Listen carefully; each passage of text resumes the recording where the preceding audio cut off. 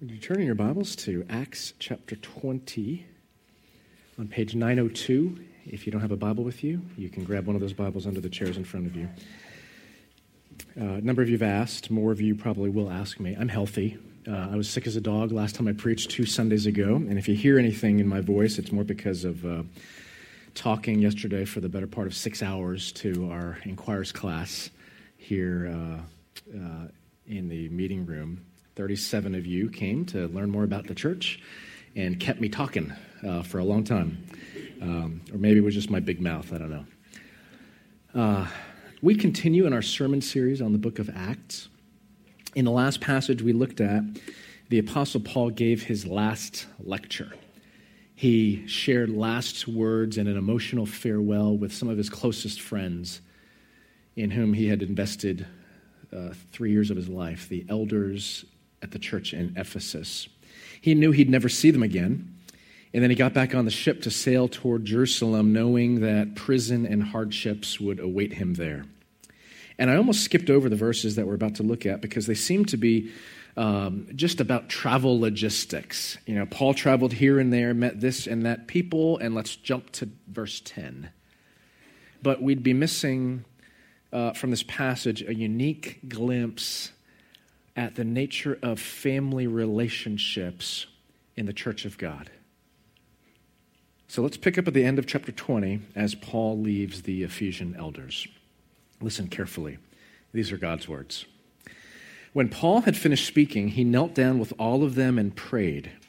They all wept as they embraced him and kissed him.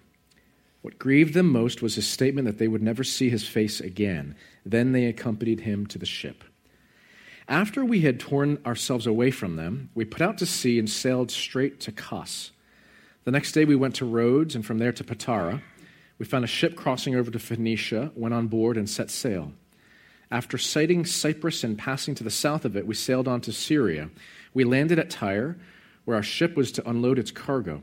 We sought out the disciples there and stayed with them 7 days. Through the Spirit, they urged Paul not to go on to Jerusalem. When it was time to leave, we left and continued on our way. All of them, including wives and children, accompanied us out of the city, and there on the beach we knelt to pray. After saying goodbye to each other, we went aboard the ship, and they returned home. We continued our voyage from Tyre and landed at Ptolemais, where we greeted the brothers and sisters and stayed with them for a day. Leaving the next day, we reached Caesarea and stayed at the house of Philip the evangelist, one of the 7. This is God's word. Let's pray. Lord, grant us eyes to see, grant us ears to hear as you speak to us through this word, preserved for the church across all the centuries. We pray in Jesus' name. Amen.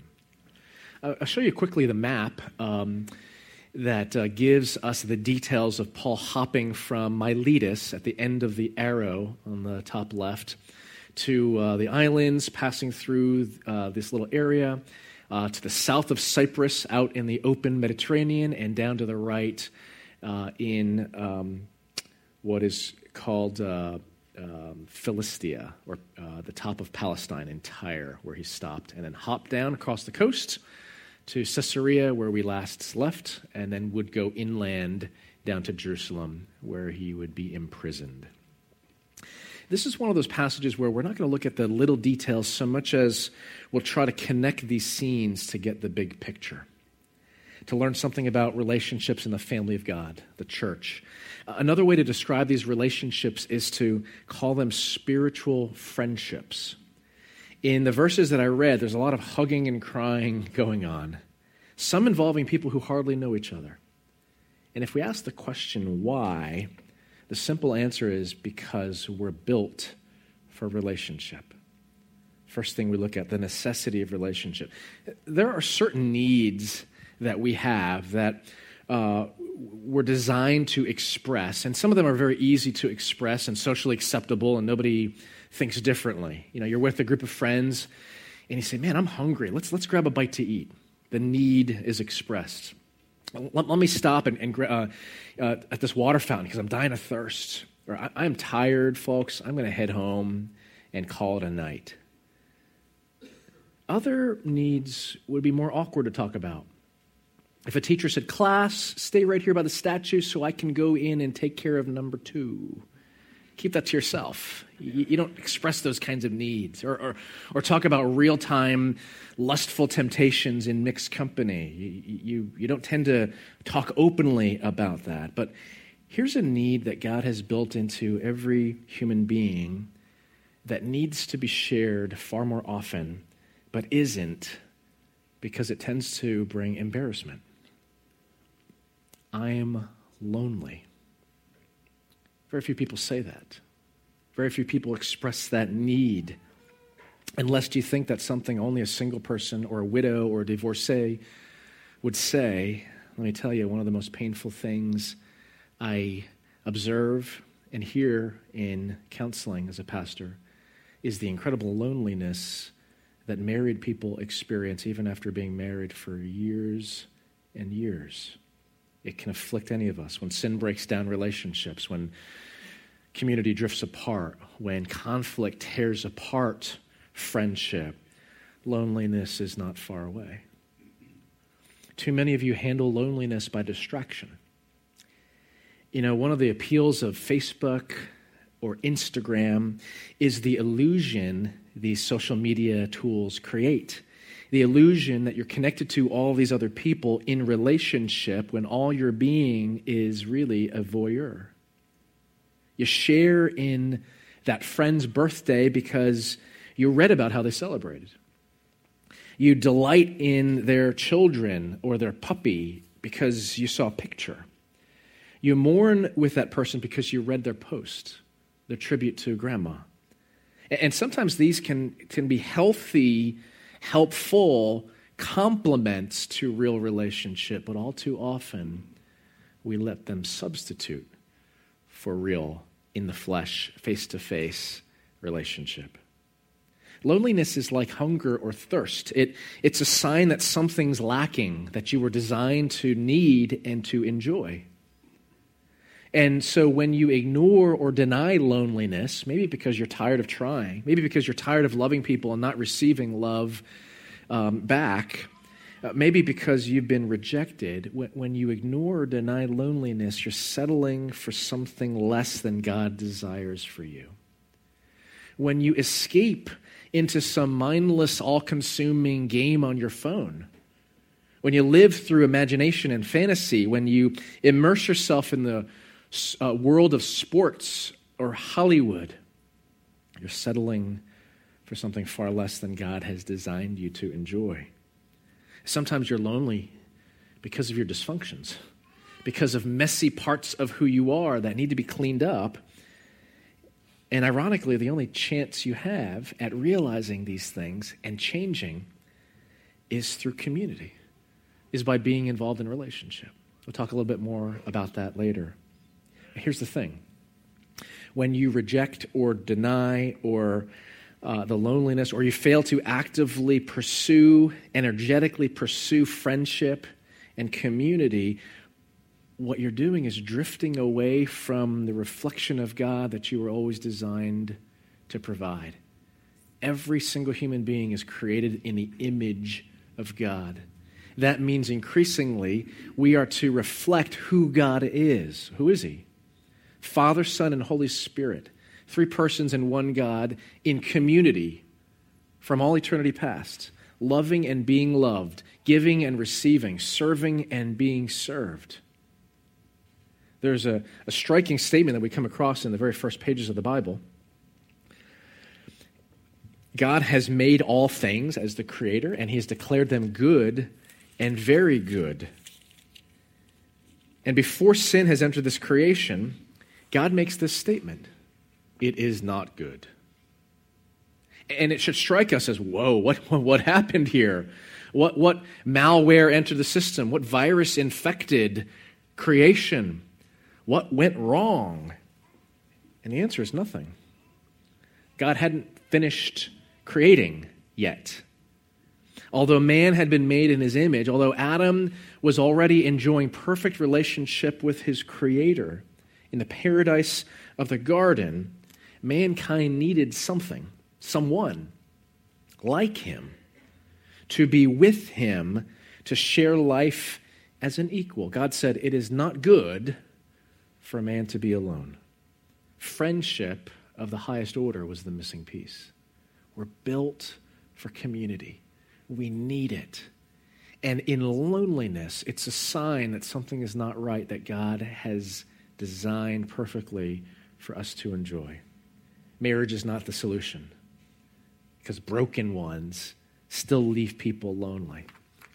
Rich spiritual friendship within the community of faith, the church of Jesus Christ. That's what God has designed for everyone. What are the roots of real friendship? Secondly, back to Paul in Acts. At the end of chapter 20, we read this. They all wept as they embraced him and kissed him. And then we go right into chapter 21. After we had torn ourselves away from them. These are emotional pictures. Hugging and crying and weeping, people not wanting to let go.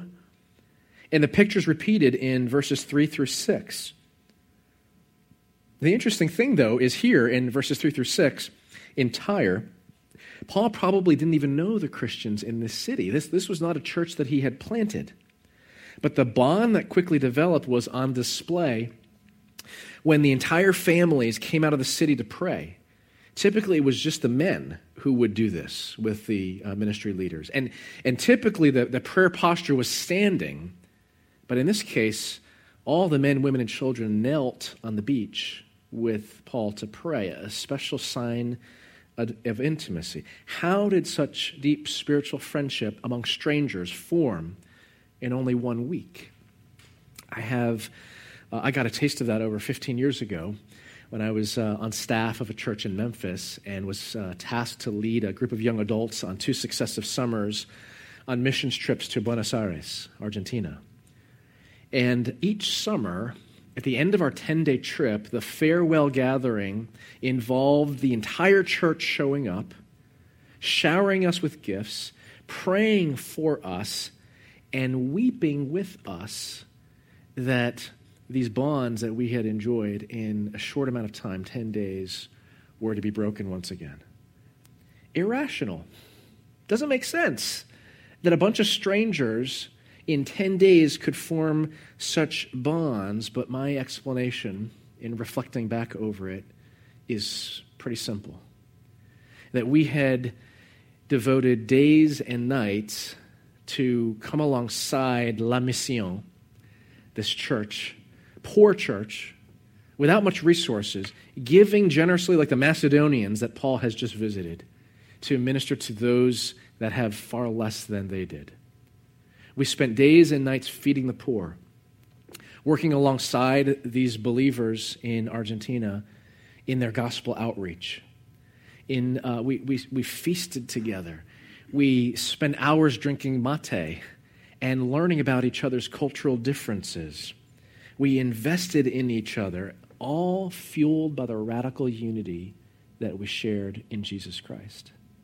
To go from Tennessee to Argentina and to be bonded together is only possible because of common life in Jesus. Deep friendship and intimacy don't come merely from sharing the same interests or being alike. Those can be beginning ingredients, but depth can't come just from that. Spiritual friendship comes from something deeper. Jerry Bridges, who just passed into glory this past week, pastor and teacher and author for decades, in his book, True Community, he wrote this: "It is not the fact that we are united in common goals or purposes that makes us a community. Rather, it is the fact that we share a common life in Christ." Friends share interests, maybe cheering on the same sports team. Friends engage in common activities, like appreciating the arts when no one else will go to the museum with you. You have that bond. Friends might share the same life stage, intuitively knowing what it's like to struggle through this phase, what it's like to be exhausted by the same challenges. But if that's all there is to friendship, your friends will inevitably tend to look like you, or at least be of the same exact socioeconomic class. But if your Unity flows from being united to Christ, who is the Savior of all kinds of people, from all backgrounds and all nationalities and all races. Then you should find yourself becoming friends with people you might not otherwise hang out with. You should find yourself tasting more and more moments of deep unity with people you don't share much with, who come from different family backgrounds, who have different cultural habits and preferences, because spiritual friends look together at the truth of God's word. Spiritual friends serve the King with their lives together. Spiritual friends see the same glorious Jesus and therefore taste a unity that transcends all external differences. That's why, by the way, one of the things we talked about yesterday in the Inquirer's class, our core values, one of our 5 core values as a church is ethnic diversity. We didn't choose that because it's a politically correct thing and it's sort of cool to be different than most other churches. We established ethnic diversity as a core value because it demonstrates to the world what the power of the gospel can do in bringing together people who are different, who otherwise wouldn't tend to hang out together, but actually share radical unity. That's why I continue to share with some others, especially pastor friends, what an incredibly unique team of elders God has assembled here on session. I wish I had a picture to show you, because otherwise it just sounds like a good bar joke. But when the session meets at the Chinese pastor's house, the Indian guy comes in, followed by the German, and then the Korean and the Dutch guy follows, and then the Western European mutt. And usually the Chilean trails. Some things are just predictable.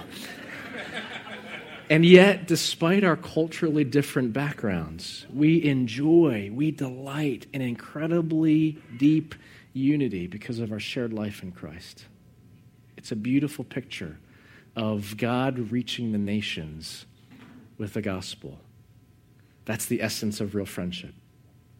Lastly, friendship provides the sharpening impact. Verse 4 of chapter 21 presents a little bit of a dilemma. Paul is in the city of Tyre, and this is what we read. Through the Spirit, they urged Paul not to go to Jerusalem. Because back in chapter 20, verse 22, Paul said, now compelled by the Spirit, I am going to Jerusalem, knowing that prison and hardships are facing me. Well, which is it? Can the Spirit not decide what he's saying to God's people? What's important to note is that Luke, the author of Acts, who included both details and others, didn't find these contradictory. Otherwise, he probably would have either not included these details or provided a little bit of editorial explanation. He presents them side by side with no problem, no tension, no contradiction whatsoever. The people of Tyre were informed by the Spirit of Paul's destiny, and the people of Tyre were moved by a Spirit-driven love to be concerned for Paul so much that they urged him not to go, but their words and thoughts are still consistent with the Spirit compelling Paul to go to Jerusalem. Maybe it was to strengthen his resolve, to help him crystal clear realize what he was in for, and to go with an undivided heart and mind. I know why he'd say that. The Spirit is prompting you to have care and concern for me out of love, and we didn't even know each other before I visited for this week. But that same Spirit is saying, this is what I must suffer. I must follow in the footsteps of the Savior Jesus, who resolutely went to Jerusalem knowing that the end of his life awaited him there. These interactions show us something important about spiritual friendship. We need community for accountability. We need community for decision-making wisdom, and we need community for growth and maturity in Christ. In his book, Blue Like Jazz, author Don Miller describes moving into a house with 5 other guys. And he says, living in community sounded so odd. Cults do that sort of thing, you know. First you live in community, then you drink punch and die. But he came to appreciate this big household with a bunch of guys sharing life. And then he had this insight. Living in community made me realize one of my faults. I was addicted to myself. All I thought about was myself. The only thing I really cared about was myself. I had very little concept of love, altruism, or sacrifice. I discovered that my mind is like a radio that picks up only one station, the one that plays me. K-Don, all the time. The most difficult lie I've ever contended with is this: life is a story about me. Community shook him out of that. Increasingly here at GRC, our counseling ministry intentionally chases after to recruit someone to be a spiritual friend to the counselee, to work alongside the counselor's ministry. If that sounds artificial, let's find somebody to be your friend. If it sounds artificial, it's only because so few people in the church have that kind of built-in community. A brother or a sister who loves them enough and is walking with Jesus at the same time to look to the Scripture, apply God's healing, renewing word, and say hard things in love. Most people don't have that, and we need to go looking for them. Those that do, let me tell you, healing and wholeness are far more efficient to achieve, because something of God's design in relationship is already there to be tapped. We need that kind of community, every one of us. Someone to speak loving truth into your life, someone to give you a reality check, someone to remind you not to think more of yourself than you ought. Life is not one radio station playing you, K-Don, all the time. Spiritual friends hold each other accountable. They pool wisdom in making decisions. People wonder all the time, how do I figure out God's will? And the wrong way to figure out God's will is to pray twice and say, God, if this is wrong, stop me before I make a big mistake. And then to tell your friends, I have a peace about this because I prayed about it and God didn't intervene. You know why you have a peace about it? Because you got what you wanted. That's why you have a peace. That's the worst phrase you could use. I have a peace about it, and therefore I know God's will. No. A better, more healthy approach to have confidence in God's will is to invite maturing Christian friends into your decision-making consideration well before you've made it, well before you've landed on the spot, and you say, I think I'm going here, stop me. That's not the way to make a decision. Is to go to Donald or Werner and say, hey guys, I'm considering this. You know me pretty well. Be honest with me. What do you think? Are there better alternatives? Am I being selfish? Short-sighted? Am I being a poor steward of what God has given me in time and finances and opportunities? Do you welcome the intrusion of friends into your difficult decisions, into your struggles, into your dreams? Are there people in your life who will say, I see how excited you are about this, but I'm not so sure that's a good thing? Somebody to put a damper, somebody to rain on your parade. That's a healthy thing. Do you have someone in your life who will say this to you? I see the strain that you're under because of the situation, and I am here for you.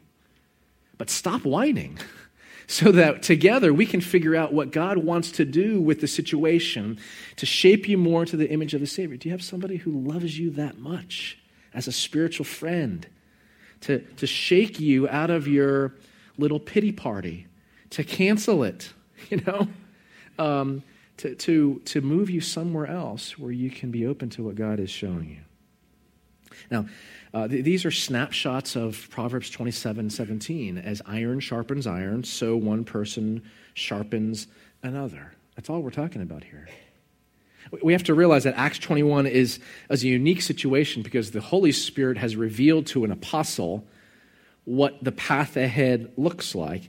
But that makes it all the more significant that these spiritual friends are lovingly sticking their nose into Paul's business, nevertheless. And the Apostle Paul's not running away from it. He realizes this is what community should do. He just happens to know the very clear answer already because God himself has told him. All of this reflects the design of the Creator in us. All of this puts flesh on the deepest friendship we could possibly taste. Listen to author and counselor Larry Crabb. The deepest urge in every human heart is to be in relationship with someone who absolutely delights in us, someone with resources we lack, who has no greater joy than giving to us, someone who respects us enough to require us to use everything we receive for the good of others because he has given it to us, knows we have something to give. The longing to connect defines our dignity as human beings and our destiny as image bearers. Who is this best friend? His name is Jesus. Wonderful, merciful Counselor, precious Redeemer, and friend. Let's pray in his name. Lord Jesus, in our loneliness, every single one of us, with the best of friends, with a healthy marriage, with tight family, every single one of us will experience loneliness. Remind us, Lord Jesus, that you are the one to whom we have been promised, betrothed, engaged. You are the bridegroom. We, the church, are your bride. And you alone complete us. You alone satisfy. Wonderful, merciful Savior, precious Redeemer and friend, show us that you are all that, perfectly so, and so much more. We pray in your name, Lord Jesus. Amen.